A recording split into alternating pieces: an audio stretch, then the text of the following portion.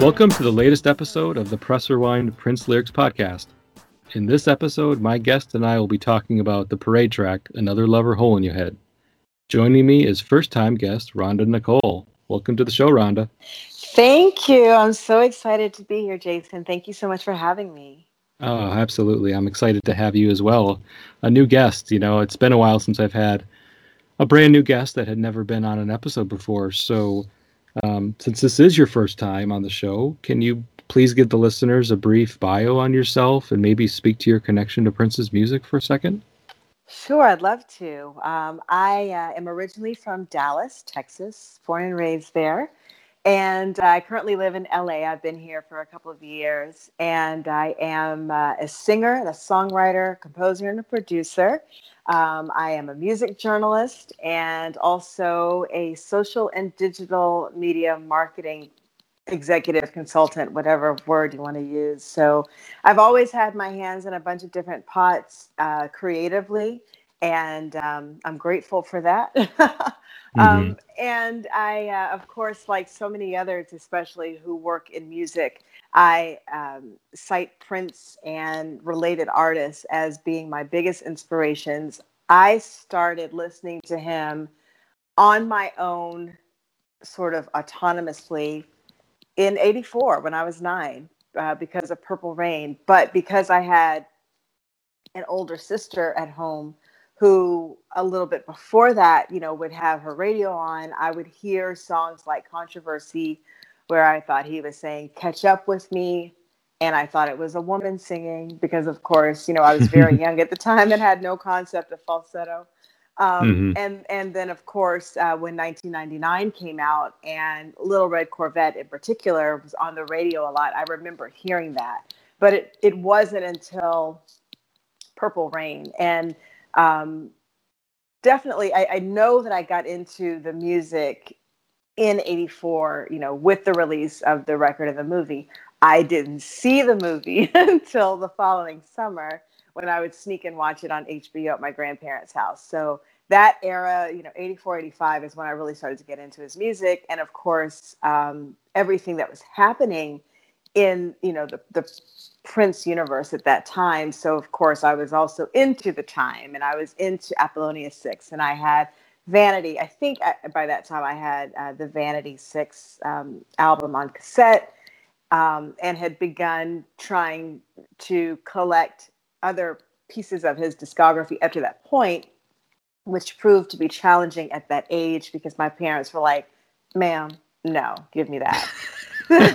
So, like, I vividly remember when I turned 12, my older sister bought me the 1999 album on cassette because up to that point I hadn't had it, and my mom made me take it back to the record store. Uh-huh.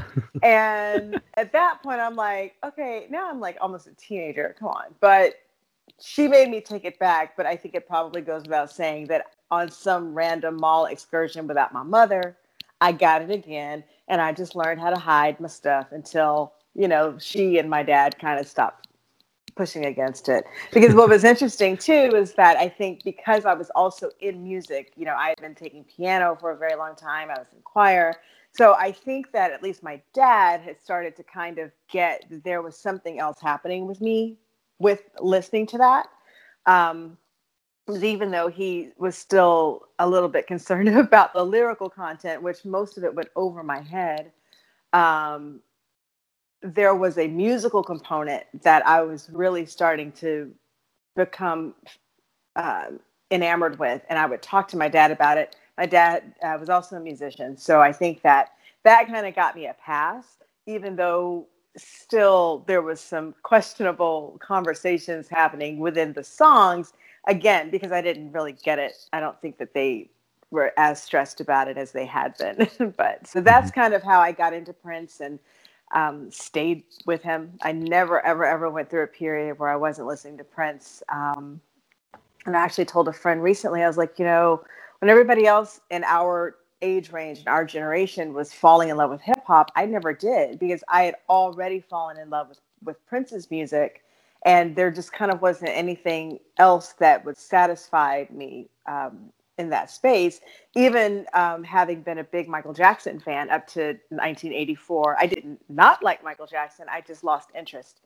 And so it's like, I was aware of all of these other, incredible musicians that we had, at least oral access to back then, and, through music videos and so forth. But Prince was really the one that just kind of sealed the deal for me in terms of where my attention and my passions would go for the rest of my life, pretty much. Mm-hmm. Well, that's interesting. It's an interesting background, interesting story. Thank you for sharing. And I think that while you were speaking on your history with Prince and his music, I was thinking, wow, that's okay. That's like identical to my experience, or I had a very similar upbringing. I mean, I think we've shared this information prior, but I think we're pretty much the exact same age, more or less. I mean, yeah. I was 9 in '84. Purple Rain was my era. I was clearly aware of his music prior to that, with 1999, Little Red Corvette being successes, and I had an older sister as well that kind of introduced me to his music, not on purpose, just by living in the same house as somebody who was listening to it. I just listened to it by default as well. But Purple Rain was not a movie that I saw in theaters. I snuck a viewing off of HBO, just like you did. Yes. But instead of my grandmother's house, it was a friend that lived down the street who had HBO. We didn't have HBO in our house, but he did. So we all were very interested, being preteen boys, in Purple Rain and all of what it had to offer us at that age. But the music stuck with me, and I was also a huge Michael Jackson fan. I was obsessed with Thriller until Purple Rain came about, and then it was like, oh, okay, I like this more. This speaks to me more, and I don't know, I can't verbalize why, I can't articulate why, but I like it more.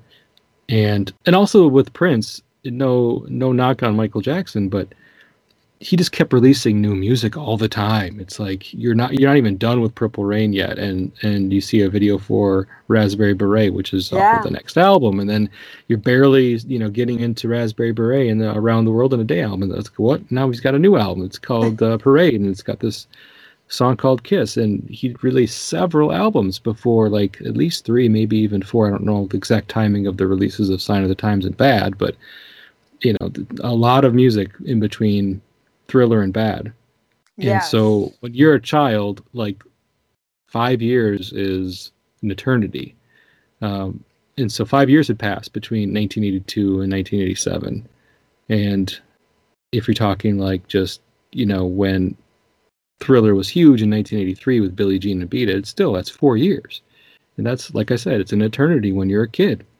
And I didn't completely lose all of my interest in Michael Jackson. I was still into Bad, but it wasn't the same. It just wasn't the same. I thought it was cool and I was into it, but I did not have the same connection to it anymore, because I had found Prince, and I'd also found other music as well that I was really getting into. I think the one difference between you and I that I noticed is that I did get into hip hop very early on. It was kind of like that music that the previous generation just didn't understand. Mm-hmm. And something about it was appealing to me. And I couldn't, again, explain why. I didn't hardly have any friends that was into it. I had one friend that was really into it with me. But I still stuck with Prince, throughout much of the 90s until I went to college. And then I did have a period where I wasn't listening to his music quite as much, because in college I started experimenting with all sorts of different kinds of music, and it was almost like overload. Like, okay, all this classic rock I never heard, I gotta get into. All this classic soul I gotta get into. All this alternative music that was really big in the 90s I gotta start getting into, and I just didn't have enough room for it all, I guess would be my excuse. But I came back to it, so here we are. Yes. And today we're going to be talking about a song off of the Parade album. So, Another Lover Hole in Your Head, which was a single. It was the third and final U.S. released single off the album. Didn't make really any kind of a splash on the Billboard pop charts here in the U.S. And it was actually the fourth single released off the album in the U.K., because Girls and Boys was an official release in the UK, while that didn't get a release here in the United States. I think Girls and Boys would have been a good single choice, but for whatever reason, the record label did not choose to do that here in the United States.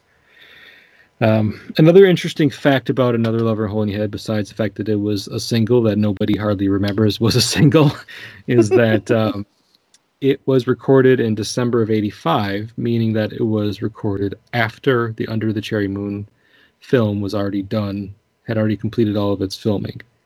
That movie filmed in early fall of '85. So kind of like When Doves Cry to Purple Rain, it was written and recorded after the movie. It's kind of like just another song to add to the soundtrack, and then maybe another song to score a scene, but it wasn't written with the movie in mind ahead of time. It was after the fact. So just kind of another interesting parallel. Prince does that with his movies. Movie soundtracks, you'll have songs that he records with the intention of being performed in the movie, or keeping in mind like the plot of the movie. Like I think of songs like "Do You Lie" and of course "Under the Cherry Moon." Those kinds of songs that clearly have the lyrics point to pieces of the plot of the film. But Another Lover Hole in Your Head, not really as much. I mean, if this song wasn't on a movie soundtrack, and it didn't really have a very prominent role in the film. I know it's in there, but it doesn't have a prominent role. And to me, it's not one of those songs that I immediately think of Under the Cherry Moon. I just don't, and that's just maybe my bias. But so what do you like about the song? Before we get into the lyrics, Rhonda, you picked the song. Sounds like you really enjoy it. As do I. It's one of my favorites. Yeah. Are you able to kind of explain or articulate what you like about the song? Yeah. So it's interesting just to go back to what you were saying about its positioning in the film, because for whatever bizarre reason, I have been craving watching Under the Cherry Moon recently. And I've seen the movie about 16 billion times. So, but I enjoy it so much because there's always just something really wacky that I discover, or something that I'm like, oh, I never noticed that. But one of the things that I found was interesting is that I actually paid a little bit closer attention when I watched it a couple of weeks ago to the scene where the song exists. And of course, it's the scene where Christopher is, trying to keep Mary from getting on the plane to go to New York. And it works perfectly in that very short, maybe even if it's a minute of, between Mrs. Wellington telling Christopher that she's leaving and him, speeding off in the car to try to go get her. But there's not, to your point, there's not much more of the song in there, which is very interesting because there seems like there could have been some other ways to use it. But I think that it was such a smart way, in retrospect, to use the song. It is one of my favorite songs. And one of the things that I connect to it most is the video, because it was everywhere in the summer of '86, was it? Mm-hmm. And I remember seeing the video again. I spent the summers with my grandparents in Mississippi, and they had cable. So, it was just a free-for-all from the time my cousins and I woke up in the morning until we went to bed at night. It was just flipping between MTV and VH1 and BET and HBO. It was just all the acronyms of the '80s. So cool. In the '80s, that's all you needed. Like, who needs internet? Right. There was no internet. It was, go play outside. Okay. And then we're going to come back in and watch this. And then we're going to watch Nickelodeon. And then we're going to go outside and play. I mean, it was just constant. Mm-hmm. But I remember seeing that video so often. And because of where I was in my life as a young musician, that's really what captivated me, because I was playing saxophone at the time. And I was just, or actually, you know what? I take that back. If it was the summer of '86, then I was on my way into 6th grade. So I was going to start playing sax.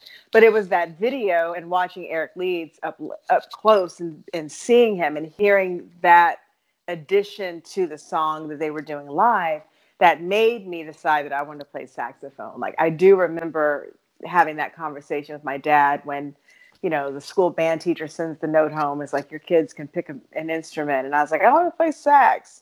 My parents were like, what? And I was like, yeah, because Eric leads. So that really drew me in. And then also just the song itself. I've always loved the way that the song is produced, even before I understood production. I love the way Prince's and Susanna's vocals are layered and mixed, and the way that it sounds. It's a song that isn't super heavy on harmonies, which Prince always had some really interesting harmonic choices, particularly with his vocals. But this song doesn't really rely on that so much. It's more unison, and the two of them singing that, really rich second verse together, and then kind of splitting up a little bit on the chorus, but not a whole lot. But it's just a really, really great song, and I've just always loved it, and loved the audacity of the lyrics. Again, even listening to a song like that at the age of 11, 12, however old I was in 86, 11, 12, whatever, math. Even I could pick up that, this guy is kind of talking a little trash here, like, can't nobody do what I do. And it wasn't a song that was as sexually forward as other songs of his that went over my head at that time. Right. But this one I got, and that's something that I've always really appreciated, just that it's got this really funky sound. It's very interesting, both the original album version and then the extended version, which I remember buying on vinyl at a record store in New Orleans, maybe a summer or so later. And it's just a great song. Like I can never have it come up in my shuffle and I don't listen to it. I have to. And in fact, several years ago, probably sometime in the late 90s, early 2000s, on one of my weird little music moments, I went and bought, I think, the CD of Parade because I just needed to have it in my car. I don't even know why I did it, but I remember doing it. Like, I literally just went to a record store in Dallas and bought Parade because I needed to listen to it right then, and it wasn't in the car. Crazy. Random. But, now we can just go to like Spotify or what have you and just pull it up and and it's right there. Yeah. But at that moment, there was such an urgency to have it in my hands. I was like, I'm just going to go buy it. Yeah. So I can relate to that. When you need your music and it's not available to you, it's almost like, for people who really love music, it's almost like it induces a little bit of panic in you. To a point. I don't know why. I'm not far from home, but I really need to hear this song right now, so I'm just going to buy a CD. Yeah, it's the only option. I don't know. Yeah, I think a couple things I wanted to touch on, follow-ups to what you were talking about. So just for anybody that's listening who hasn't seen the video for this song is just a live performance. Very, very simple. Just a live performance. And it's not like one of those studio live performances that was filmed just for a video, like Little Red Corvette's video or something like that. This was captured from a performance on the Parade tour. Or was it a Parade tour, or was it for his birthday? I forget now. Well, it was the Parade tour, and there is footage from a Detroit show that's been pretty widely shared that was on his birthday, but this was definitely during the Parade tour. I don't recall what spot on the tour it was, because that, of course, was a tour that I did not see in real life. Yeah. But as a musician, I can see how that would appeal to you, because you're basically seeing, what everybody who's ever seen Prince live, what appeals to them is just the showmanship, and then it's a full band performance, and the music behind the song is very eclectic. So there's like, the interplay between his vocals and Susanna's vocals, but you have also vocals from the men on the side. You've got Jerome and Wally and Brooks, doing their thing, and they show them on stage as well. And you've got Wendy and Susanna standing over to the other side doing their background vocals. But then you have piano, which of course in the studio version it's Prince, but that would be Lisa doing that on stage live. And then you've got, of course, the horn section, as you already alluded to, with Eric Leeds and Lana Bliss. And so there's a lot going on in this song. There's a lot musically going on in this song. And to see it all kind of played out in front of you, and Prince has to take a step back, and he's like playing with the crowd a little bit, and then when he introduces Eric to perform his sax solo, he's kind of almost like looks on as like a proud father would. It's like, yes, like I put this together, and look, I picked cream of the crop talent, and he's killing it. Yes, I love that part of the video where he's just kind of standing there with his hands in his pocket smiling. And it's so cute because normally he's just doing the most, like he's dancing and he's mugging with the crowd or whatever. But in this moment, he's just like, yeah. Yeah, like this is my song and look what I helped create. And I'm passing, like I know that I can do so much, but I can't do everything. And so I've been able to pick the talent that can help me achieve my vision on stage. And his vision for many years is to include horns in his music before he would just do it with a synthesizer, and get like the fake horn sounds. But then once he finally found his horn player or horn players, then he was able to make that a reality on stage the way he envisioned it, I'm sure, years before. Yes. And then there's also hearing it. Yeah, hearing it in his head. And then we've got also there's string or orchestration on this song that kind of gets buried a little bit. I mean, I can hear it, and I definitely notice it now because I'm paying attention to it. I'm like, okay, there's the Claire Fisher Orchestra. But yeah, it's like the whole kitchen sink is in this song, but it doesn't sound busy. It's all like the points where the different musicians need to come in, they do their thing, and then they're relegated back to the background again, or it's taken out of the mix entirely. And there's times when it's just the drum machine and synthesizer with vocals over it. So they'll even has the song kind of distilled down at points as well to emphasize certain lines or emphasize just whatever is going on at that moment, like the bridge or whatever. So it's a cool song for that reason. And it's not overly long. I mean, yeah, there's a 12-inch version out there that's, as you talked about, which is usually the way to go. The 12-inch version of this song is good, is very good. It's great piano playing in that extra version or extra 3 minutes of song. But from a lyrical standpoint, there's really not much added, if anything. It's just more kind of like repeating the chorus and repeating some of the lines. So for the sake of this show, we're just gonna just speak to the lyrics that were in the original album version, 7-inch version. Definitely.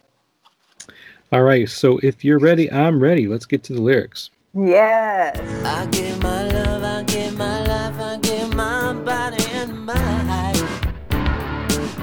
We were inseparable, I guess I gave you all of my time.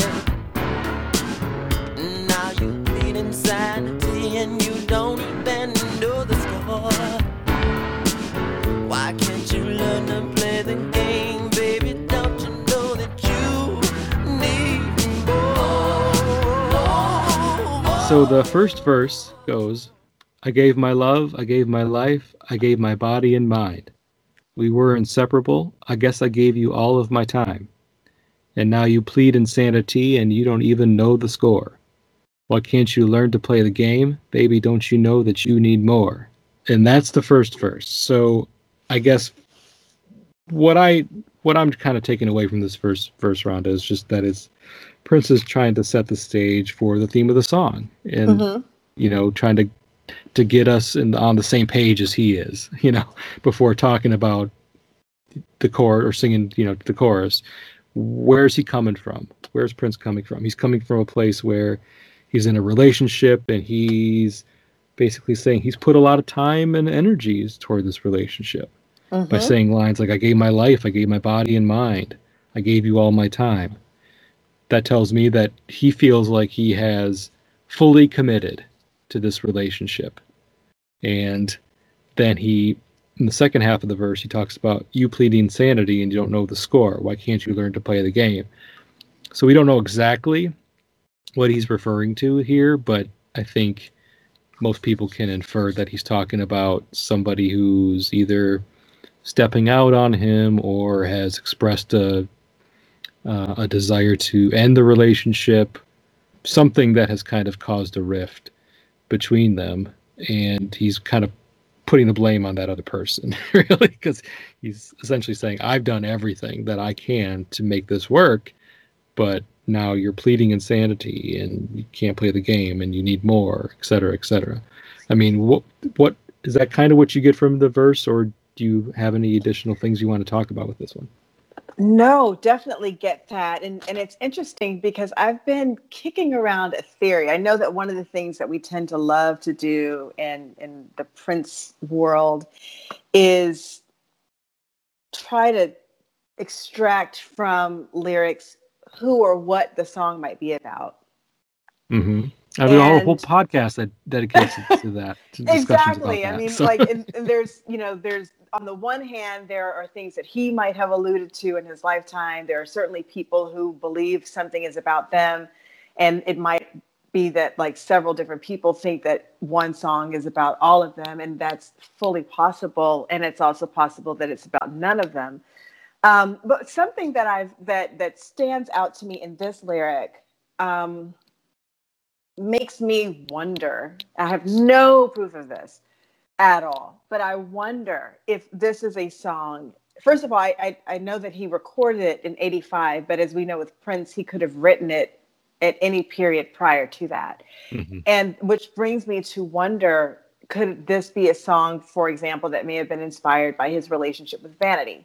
I think a lot of songs from a particular era that may have been ascribed later on to someone else in terms of inspiration might be, something that are either holdovers from that relationship and that time in his life, or it just inspired.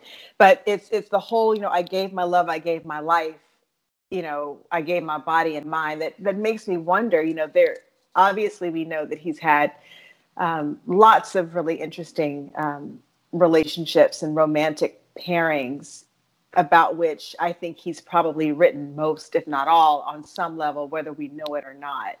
But this song, because of where it falls in his discography, it makes me curious, it could certainly have been something, because lyrically, to your point earlier, it doesn't really fit with the movie.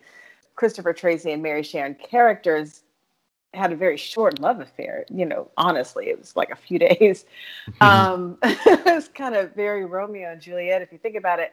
So it's not as though it's a long in the tooth story of a couple that fits within the narrative of the movie, so much as it feels like a song that comes from some other space in his creative life and in his personal life. But definitely those lyrics trigger that thought for me, and have for a while. That I was just like, it feels, the song obviously falls during the Susanna era, if you will.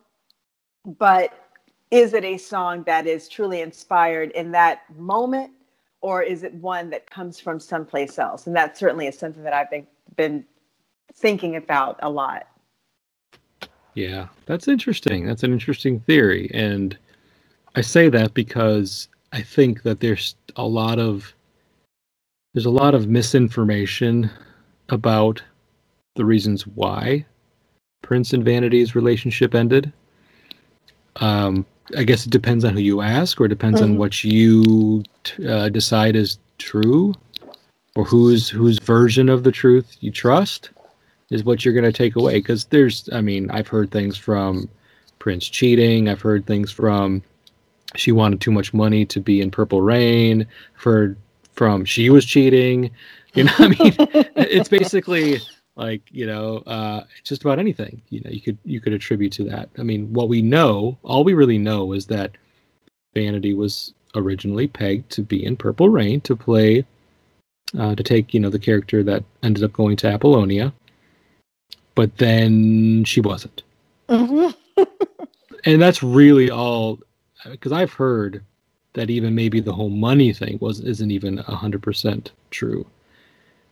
I don't know what to believe, and until somebody who was there like puts their, because unfortunately the two could probably tell us the truth, or at least their version of the truth, and that's the other thing. Prince tells his story and Vanity tells their story. Doesn't mean either one of them are 100% the truth. But anyway. But now they are somewhere together having those conversations. Yeah. It's like, well, why didn't you want to be in my movie? It's like, why didn't you pay me enough? Exactly. Or, you know, it should be, likely it's way more complicated than even that, if I had to guess. It's probably a combination of things. But anyway, so I find it interesting because then I'm looking at these lyrics again, and it does seem like the way he's singing this first verse, he seems taken aback by the situation that he finds this relationship in. He just feels like maybe somebody who's frustrated, or somebody who is just trying to understand exactly what went wrong. Mm-hmm. Now you plead insanity. I mean, is that like a metaphor for saying that the person he's referring to doesn't know what they really want? Is that kind of like a metaphor for that? Saying you're pleading insanity is another way of saying you don't really know what you want? I don't know. That's kind of what I think, but it could certainly, somebody else might take those lines to mean something else. And why can't you learn to play the game? Interesting line. Mm-hmm. To play the game. Play the game meaning like, why can't you learn to just, play the dutiful role of superstar girlfriend?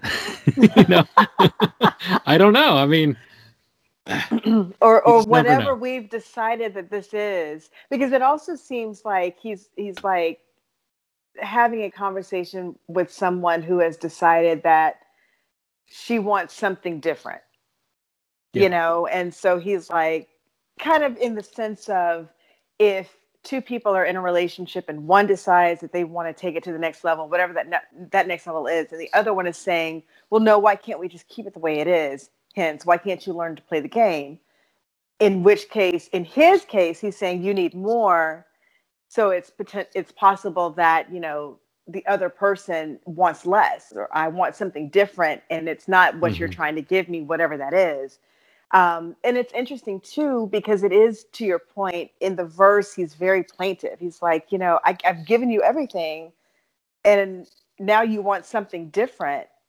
And then in the chorus, he gets a little bit more assertive. Like, you need another level, like you need a hole in your head. Like, it's a really interesting way that I think Prince has always been able to tell a story without casting himself as either a victim or a villain, and of course it's not necessarily that the song is autobiographical, but when we think of it, it's him giving us the narrative, whatever character it is that's in that space. But he does some really interesting things with creating the sense of empathy around these characters, whether you believe that it's autobiographical and it's first person, or he made up a story about some people that he saw walking down the street. Who knows? But he does a really interesting job and a beautiful job of making you feel like at any given time, this song could apply to anybody. It can be about me. I can feel this way about somebody I'm dating, or they could feel this way about me. But there's that tension that always makes for a compelling love story, regardless. And I think that this song is an excellent example of that from a lyrical perspective. Yeah, and that's a good segue into the chorus. You need another lover, like you need a hole in your head. Baby, you know there ain't no other that can do the duty in your bed. Yeah. You need another lover, like you need a hole in your head. You know there ain't no other that can do the duty in your bed. Okay, so I mean, the first line is where we get our title. So he basically takes that line, you need another lover like you need a hole in your head, and smushes it together into one word, another lover hole in your head. That's the name of the song. That's the name of the song. There's no spaces in it, and he has to take out some letters. in order to make it kind of flow and look cool. But yeah, so to your point, he's now basically saying, or at least what I'm getting from now the chorus after singing the verse is you kind of get now the picture that she's either leaving him or in the process of leaving him for somebody else. It's not like I don't get the feeling that he would say these lines if she was just leaving. Like, I need some time to myself, or I need to be alone and away from you. No, it sounds like she's leaving him for somebody else. You need another lover like you need a hole in your head, which is to say, of course, you don't need one at all because nobody needs a hole in their head, right? So Exactly. that's just, that line, you need fill in the blank like you need a hole in your head. It's not something that it's not a term or a turn of phrase that I use a lot, but I've heard it before, before this song and after the song. Yeah. Like I need another, whatever. I need another podcast like I need a hole in my head. No, I don't need another one. This one takes up enough time. So, but of course, then he has to throw in that, there ain't no other that can do the duty in your bed, because Prince likes to brag a little bit about his sexual prowess and his abilities in the bedroom. And this isn't clearly not the first time he's done that. It isn't the last. Won't be the last, that is. But just in case, anybody was interested as to why he's trying to sell himself and try to sell what he has to offer, that's one of the things that he's offering here in the chorus. That's right. So, yeah, that's the chorus in essence. And, the way it's sung with the background vocals. So you kind of get, I hear everybody's vocals when I hear the song in my head. The chorus in my head, I hear Prince's vocals, I hear Susanna's vocals, probably Wendy's as well, and I just like how it's performed. It's very simple, easy to sing along to, and catchy. It's really catchy. It's very catchy for an artist who didn't always do catchy, because he was doing so many other things. To your point, it's easy to sing along with, and I can't think of a lot of Prince songs that immediately resonate in that way. That the tail end of Purple Rain, where everybody's singing the ooze, where if when you go see Prince live in concert, everyone starts it too early, and I'm always like, no, guys, like, count it. This is why musicians are not fun to go to concerts with. This is like, first of all, you're off pitch. Secondly, you're early. But those kinds of things in music are unifying, because even if you don't know the rest of the words, there's always that one part of the song. So even if you don't know all the words to Another Lover Hole in Your Head, you can either sing the chorus or you can just wait till the baby, because there's that little tag that makes it easy for everyone to kind of get involved. But here's something that I wonder too, as we're thinking about the chorus, as we compare it to that first verse, because I also wonder if in the narrative of the story that he's telling in this song, if it's not so much that she's trying to leave for someone else, but bring somebody else in. You know what I mean? In Interesting. Which case, it also kind of turns the chorus on its ear, because, there is a space where Prince is singing, definitely is giving us material where he is absolutely down with doing a whole lot of things with a whole lot of people at the same time. But then there are also moments where he's very clear that he's only focused on this person. And so perhaps this is a situation where this other person is trying to be focused on too many people. And he's like, no, that's not what we're doing. That's not the game we're playing. I don't know. I mean, it's obviously open for interpretation, but given the fact that, again, the song doesn't necessarily fit into the larger arc of the Cherry Moon storyline, it would be an interesting thing to consider that maybe there's a lot more happening behind the scenes lyrically than we even realize, regardless as to, how many times we've listened to this song. Just throwing that out there. Yeah, I like that. Thinking outside the box, Rhonda. Appreciate that perspective. Because yeah, you could absolutely take it that way. Like eating another lover. Like, do we need another lover in our life? Is there enough space in this relationship for another person? Let's talk about that. Yeah. Okay. It's like if you're gonna bring him in for bedroom stuff, I mean, I'm gonna tell you, nobody can do it like me. So Yeah, like I've pretty much got that covered. What else? Let's nip that in the bud right now. Good point. Okay, so let's move on to the second verse. And actually, this song really only has, in essence, 2 verses. Mm-hmm. Because after the second verse is a lot of just kind of repeating some of the lines from the song background. But the second verse is interesting because while the first verse is sung very straightforward, typical, single voice, the second verse is where there's a lot of the interplay between his vocals and Susanna and or Wendy's. I forget if it's both of them or if it's just Susanna's. I think it's mostly Susanna. Okay, so thanks for clarifying that. But yeah, it's certainly where you get that, where he almost like pauses to let her vocals have some room to breathe and to be able to listen to. And the way it's sung and structured is different. So the lines are, We were brothers, sisters, night and all for love. Now almost all of us try to fight. You say you had enough. Even though we had fun, you want another someone.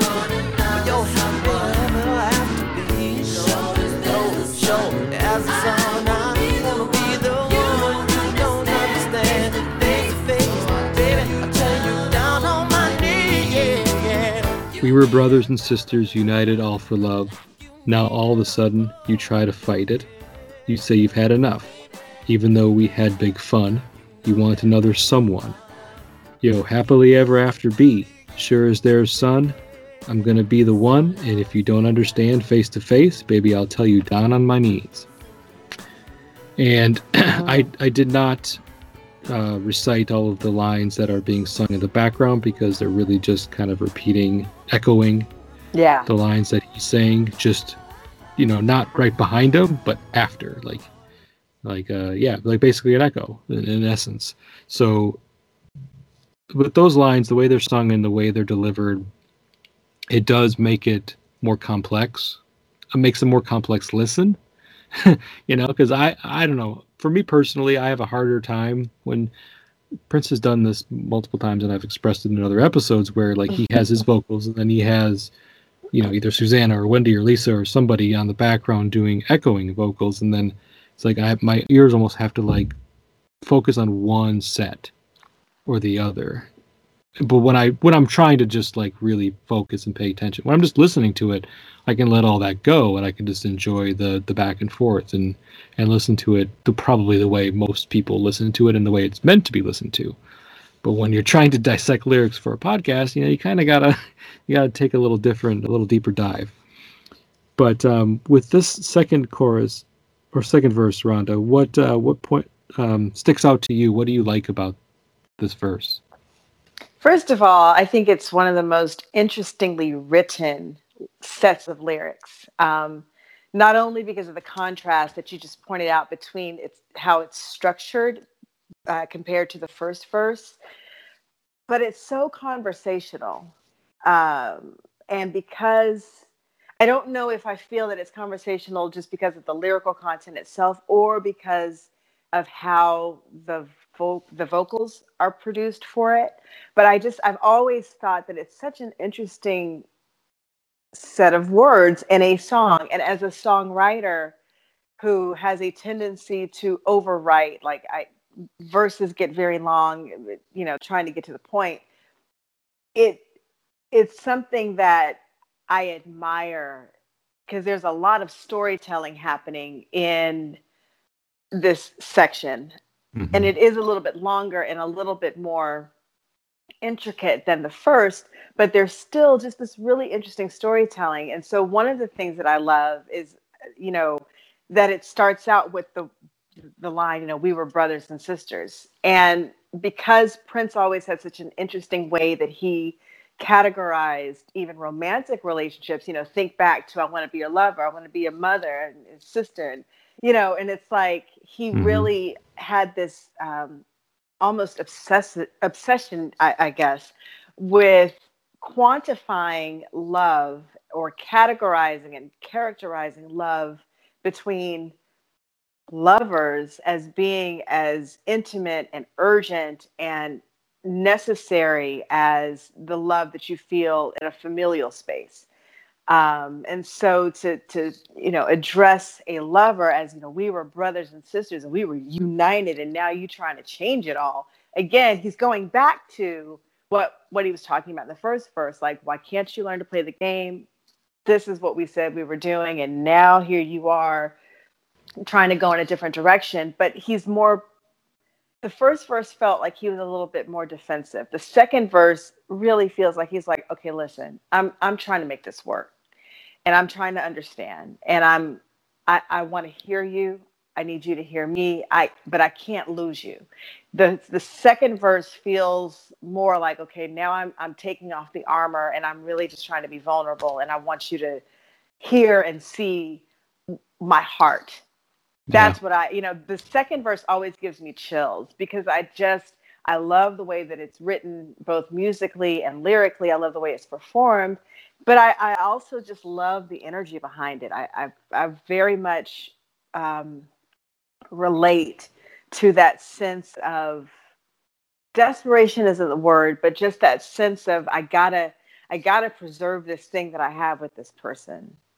And so whatever I need to do or say, I'm just gonna go that way, and maybe stop trying to, be the boss of it. I don't know. It's a really compelling verse. And then you get to the end where he's like, if you don't understand face to face, I'm getting on my knees, And so is he about to propose, or is he just begging?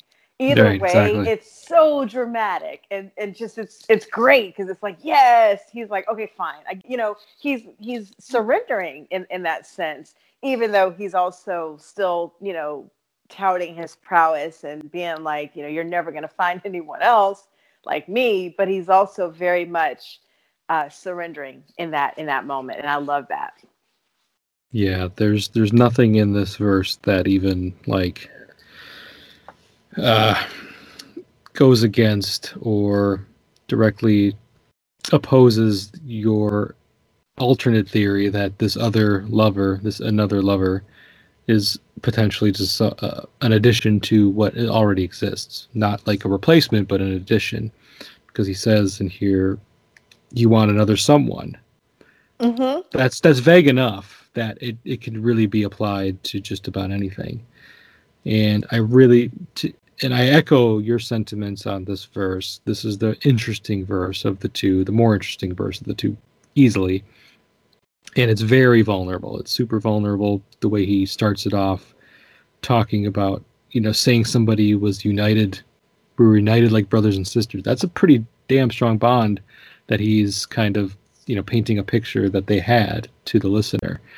And you're trying to fight it. You say you've had enough. Okay, we don't really know why. So we're just getting the one side of it again, like we do in most songs by any artist. You're getting one side for the most part.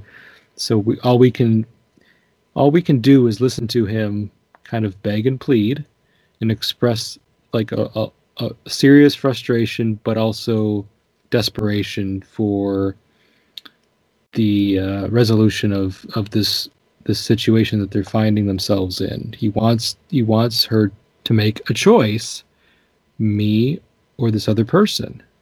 And if I have to get down on my knees, and I like how you said it could either be begging or a proposal, because originally I was thinking begging, like I'm going to get down on my knees and beg you.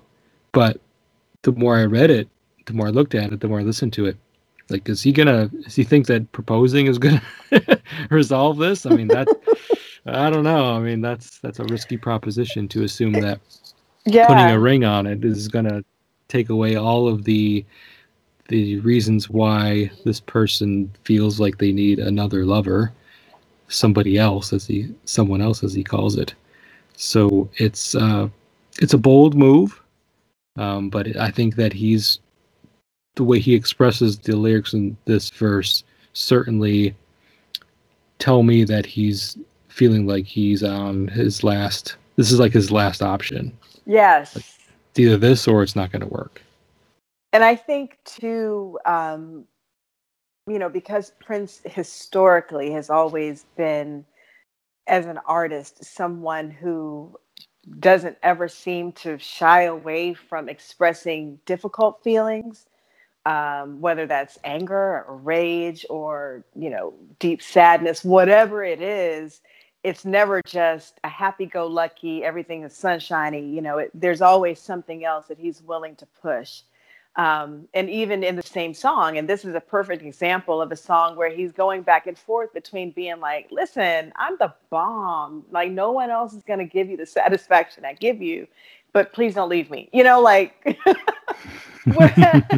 Whereas with a different kind of artist, it may have been just one or the other. It would have been just all the begging and please don't leave me, or just all, the bravado and all of the too muchness, the heavy on the testosterone and nothing else. And he just is so great at bringing all of those things together and showing you this really compassionate and human way that we all seem to experience relationships, regardless as to what kinds of involvements we're in, whether it's with a spouse or just someone we're just getting to know, whatever it is. He does a really good job, especially in this song, of bringing all of that confusion and insanity that love brings with it sometimes to the surface. Yeah, I think another thing that I kind of get from this verse, besides all of what we've already talked about, is that I kind of get a sense that even, let's say it doesn't work. Let's say his pleading or getting down on his knees doesn't work, and she still goes after this other person. The line, sure as there's a sun, I'm going to be the one, kind of tells me that he feels like he's going to hold this torch for her regardless if she leaves him. And and he may have the confidence, like, okay, if you feel like you need another lover for whatever reason, through your reasons, and I've tried to convince you that doing that isn't going to give you what you need, but you still need to do it. You need to go try this new thing out with this new person. But when that fails, and when you don't get from that person what you need or what I give you, I will still be here. Sure as the sun, I will still be here, and I will be the one. Oh, I kind of get a little bit of that. I kind of get a little bit that he's kind of telling her, like, I get it. I don't like it, and I'm desperately trying to convince you not to do it. Mm-hmm. But if you feel like you need to, I will still be here when you come running back. Because you will come running back. You will come running back. Yes, I've never thought of it that way, but I think that's brilliant that you would point that out, that he's like, listen, okay, all right, fine. You're going to do what you're going to do. So, okay, but I'm going to be here. And, again, there's that confidence, but also that vulnerability of being like, I'm in, but kind of on my terms. So you do what you need to do and then come back. Oh yeah, I mean, he's not happy. He's not happy about the situation. He's not happy that he's being asked to or like feel like he's been put in the situation where he has to convince this woman or that they were meant for each other and all the things that the good times that they've experienced. What is causing this? I truly do feel like in this song he feels like really confused as to what the reasons behind it are. And, there might be an alternate song out there from her perspective, like, okay, well, let me tell you why I need another lover, buddy. And then if you correct some of these things, because people are sometimes very blind to their own faults. They don't even see them as faults at times. But anyway, that's reading maybe a little more into the song than it needs to. So anything else on the second verse, Rhonda? No, I think I think we've had a great conversation about the second verse, and I can't wait to go and listen to it again with different ears now that we've had this conversation. Yeah, it's the, as we've kind of alluded to, it is definitely the standout verse in the song, and really because of the lyrics and the way it's performed, I think it's makes it very memorable. Definitely. So then he repeats the chorus: "You need another lover like you need a hole in your head. You know there ain't no other that can do the duty in your bed. So low, so low." So I don't know if he. I always assumed he was saying so low, like two different words, but the lyrics that I'm reading say solo, solo. Mm-hmm. I don't know. I'm not gonna apply too much meaning to it either way. I don't know if you ever thought of it at all. I'd give you an opportunity to speak to it, but if not, we'll move on. I haven't. I've always assumed that it was solo, just the word solo, because then, of course, in the extended version, it goes into the Eric Leeds section, which isn't necessarily a solo because it's with Atlanta, but it more or less it's kind of this interesting musical break, and even on the studio version, we get a little bit of a musical break there. But no, I don't know. Maybe it's just kind of a lyrical melodic placeholder of some sort. Who knows? I don't think that there's anything real deep with that section. No, I don't either. That's why I didn't really apply much. I didn't make much of an effort to try to decipher a meaning out of there. So anyway, so then we you said there's a musical break here, and then we get to the point in the song where you have kind of like the a lot of the music kind of goes away, and it's just you've got the bass guitar, and it's really just Prince and Susanna singing the lines with spaces in between to allow more music to be added in or to come up in the mix.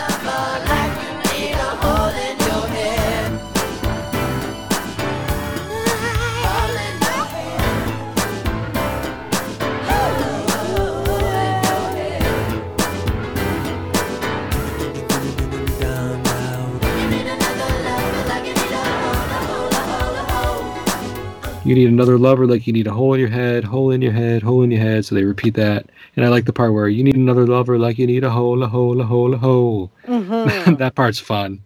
The part's fun to sing.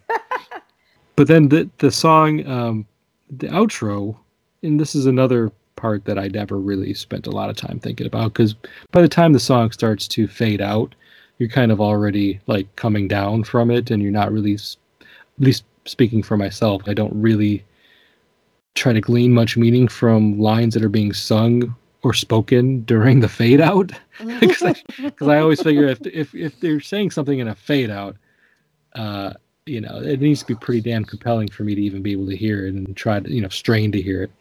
But he says there's going to be a riot if you don't clap your hands, if you don't make that funky stand, everybody, there ain't no other. So again, like the solo, I don't think that there's much of a connection between these lines spoken in the outro and basically the overarching theme of the song. There's going to be a riot if you don't clap your hands. I mean, that's just something you might say, like if you're trying to get the crowd when you're performing on stage to basically get off your asses and participate, in the event that is this performance. So, did you ever think anything beyond it just being kind of like a fun extension of get up and dance? Well, so what's interesting is that I have always been confused. Well, not confused, but intrigued by that tag at the end. It's going to be a riot. Because one, it's like, now what does that have to do with the conversation we were just having about our relationship, sir? Exactly. Like, wait. So now we're rioting? Wait, what?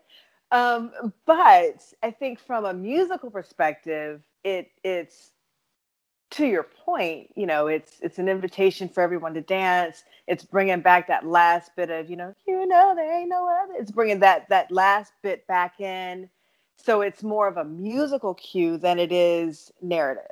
But it's still kind of like an interesting thing to put there, considering that there hasn't been anything else in the song that is directive in terms of whether he's talking to the band in his head or in the studio with him, what have you, or talking to the listener. You know, you compare that to a song like Housequake, where he's telling you what we're going to do. We're going to show you what to do, and put your foot on the rock, you know, all of that. And that is meant to be a collaborative engagement. Like everybody's supposed to dance at the same time. Everyone's supposed to be doing the same moves. But this is not that kind of a song. So to have that at the end, it definitely feels like, okay, now we're just going to get into the groove of this. Now, you know, it's a little bit more meta. I'm coming out of my storyteller space and I'm going back into my, you know, musician space. And now I'm just going to get funky. So I don't think that it has anything, it doesn't feel like it has any direct relationship to the song's storyline, but more so feels disconnected. Just, yeah. But yet it works. There's so many things that I notice, and that I know that other people who have listened to Prince's music as much as we have noticed, that technically don't necessarily make sense, but they work. And that also goes even just for the way he composes. I have the sheet music for this song, and I've, you know, played around with it on guitar, and it's really interesting because there's a lot of blues in this song. It's a pretty straightforward, I think it's in C major, but then he throws stuff in there that in theory shouldn't be there or doesn't technically belong there, but it works beautifully and it gives the song even more depth sonically. And I think this is just another one of those things where he's like, put this here. I feel like nothing Prince ever did was accidental or random. So it's intentional for him, but what that intention was, we don't know, you know? Yeah, for sure. And I think those of us who are in the know about Prince's 12-inch versions of his songs can think and try to think to ourselves, okay, it's fading out now, but I bet if I was listening to the 12-inch, this is where the jam would kick back in, you know, and we would get another 3, 4, or in the case of Mountains, another like 15 minutes of of groove. That Mountains, oh my gosh.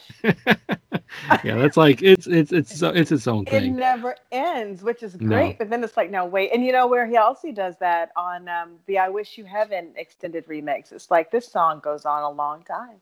Yeah, Another Lover Holding Your Head is a lot of time here. is nowhere near as long as some of those other 12 inches. But bottom line is, like, I think of that a lot, but that's only because I've heard the 12-inch versions, and I know that they exist, and I know that there's a 7+ minute version of this song, and so I just immediately think the song fades out here, and he's starting to kind of talk about, you know, getting into, you know, clap your hands and make a funky stand, and this is where I envision this is where the song continues on then for another 3 minutes or so. And they just had to cut it off here. So it's just kind of like, it feels disconnected. It feels like it doesn't fit. But at the same time, if you were jamming the 12-inch, it would be no big deal. You know, we wouldn't even be really, just be another kind of like the conclusion of one half of the song and the extension of the rest of it. Like, we're ending the narrative now. Let's just jam out the rest of the song. All right, so that brings us to the end of Another Lover Hole in Your Head. So, yeah, I mean, I think we covered it. Did you have any final thoughts on the song or anything that we didn't touch on that you wanted to talk about now, Rhonda? Oh my gosh, I don't think so. I mean, again, like I said earlier, it's one of my favorite songs.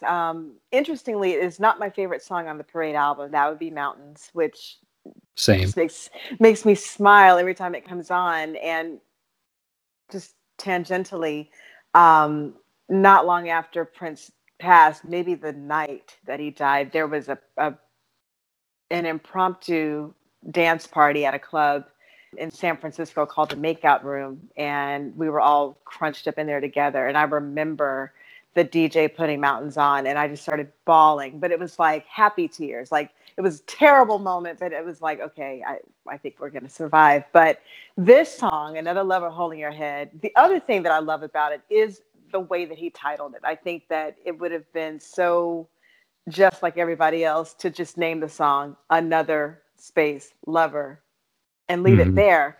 The other thing that I find to be interesting is that on the Plectrum Electrum album, he covered Alice Smith's song Another Love. And I discovered quite interestingly a few years ago that, for whatever reason, my iPod would play those two songs back to back. It would sometimes do this thing where it's playing things in alphabetical order, even though I always have it on shuffle. And it's a really interesting listen to listen to Another Lover Holding Your Head and then go into the Alice Smith cover, because the songs are very similar.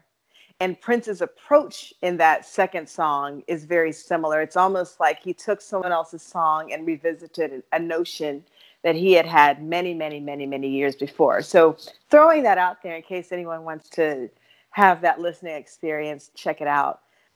But no, otherwise, I think we've covered the lyrics for Another Lover Holding Your Head. It's a phenomenal song, and whether it's the studio version, the original album version, or the remix, it's just a badass song. Mm-hmm. It is.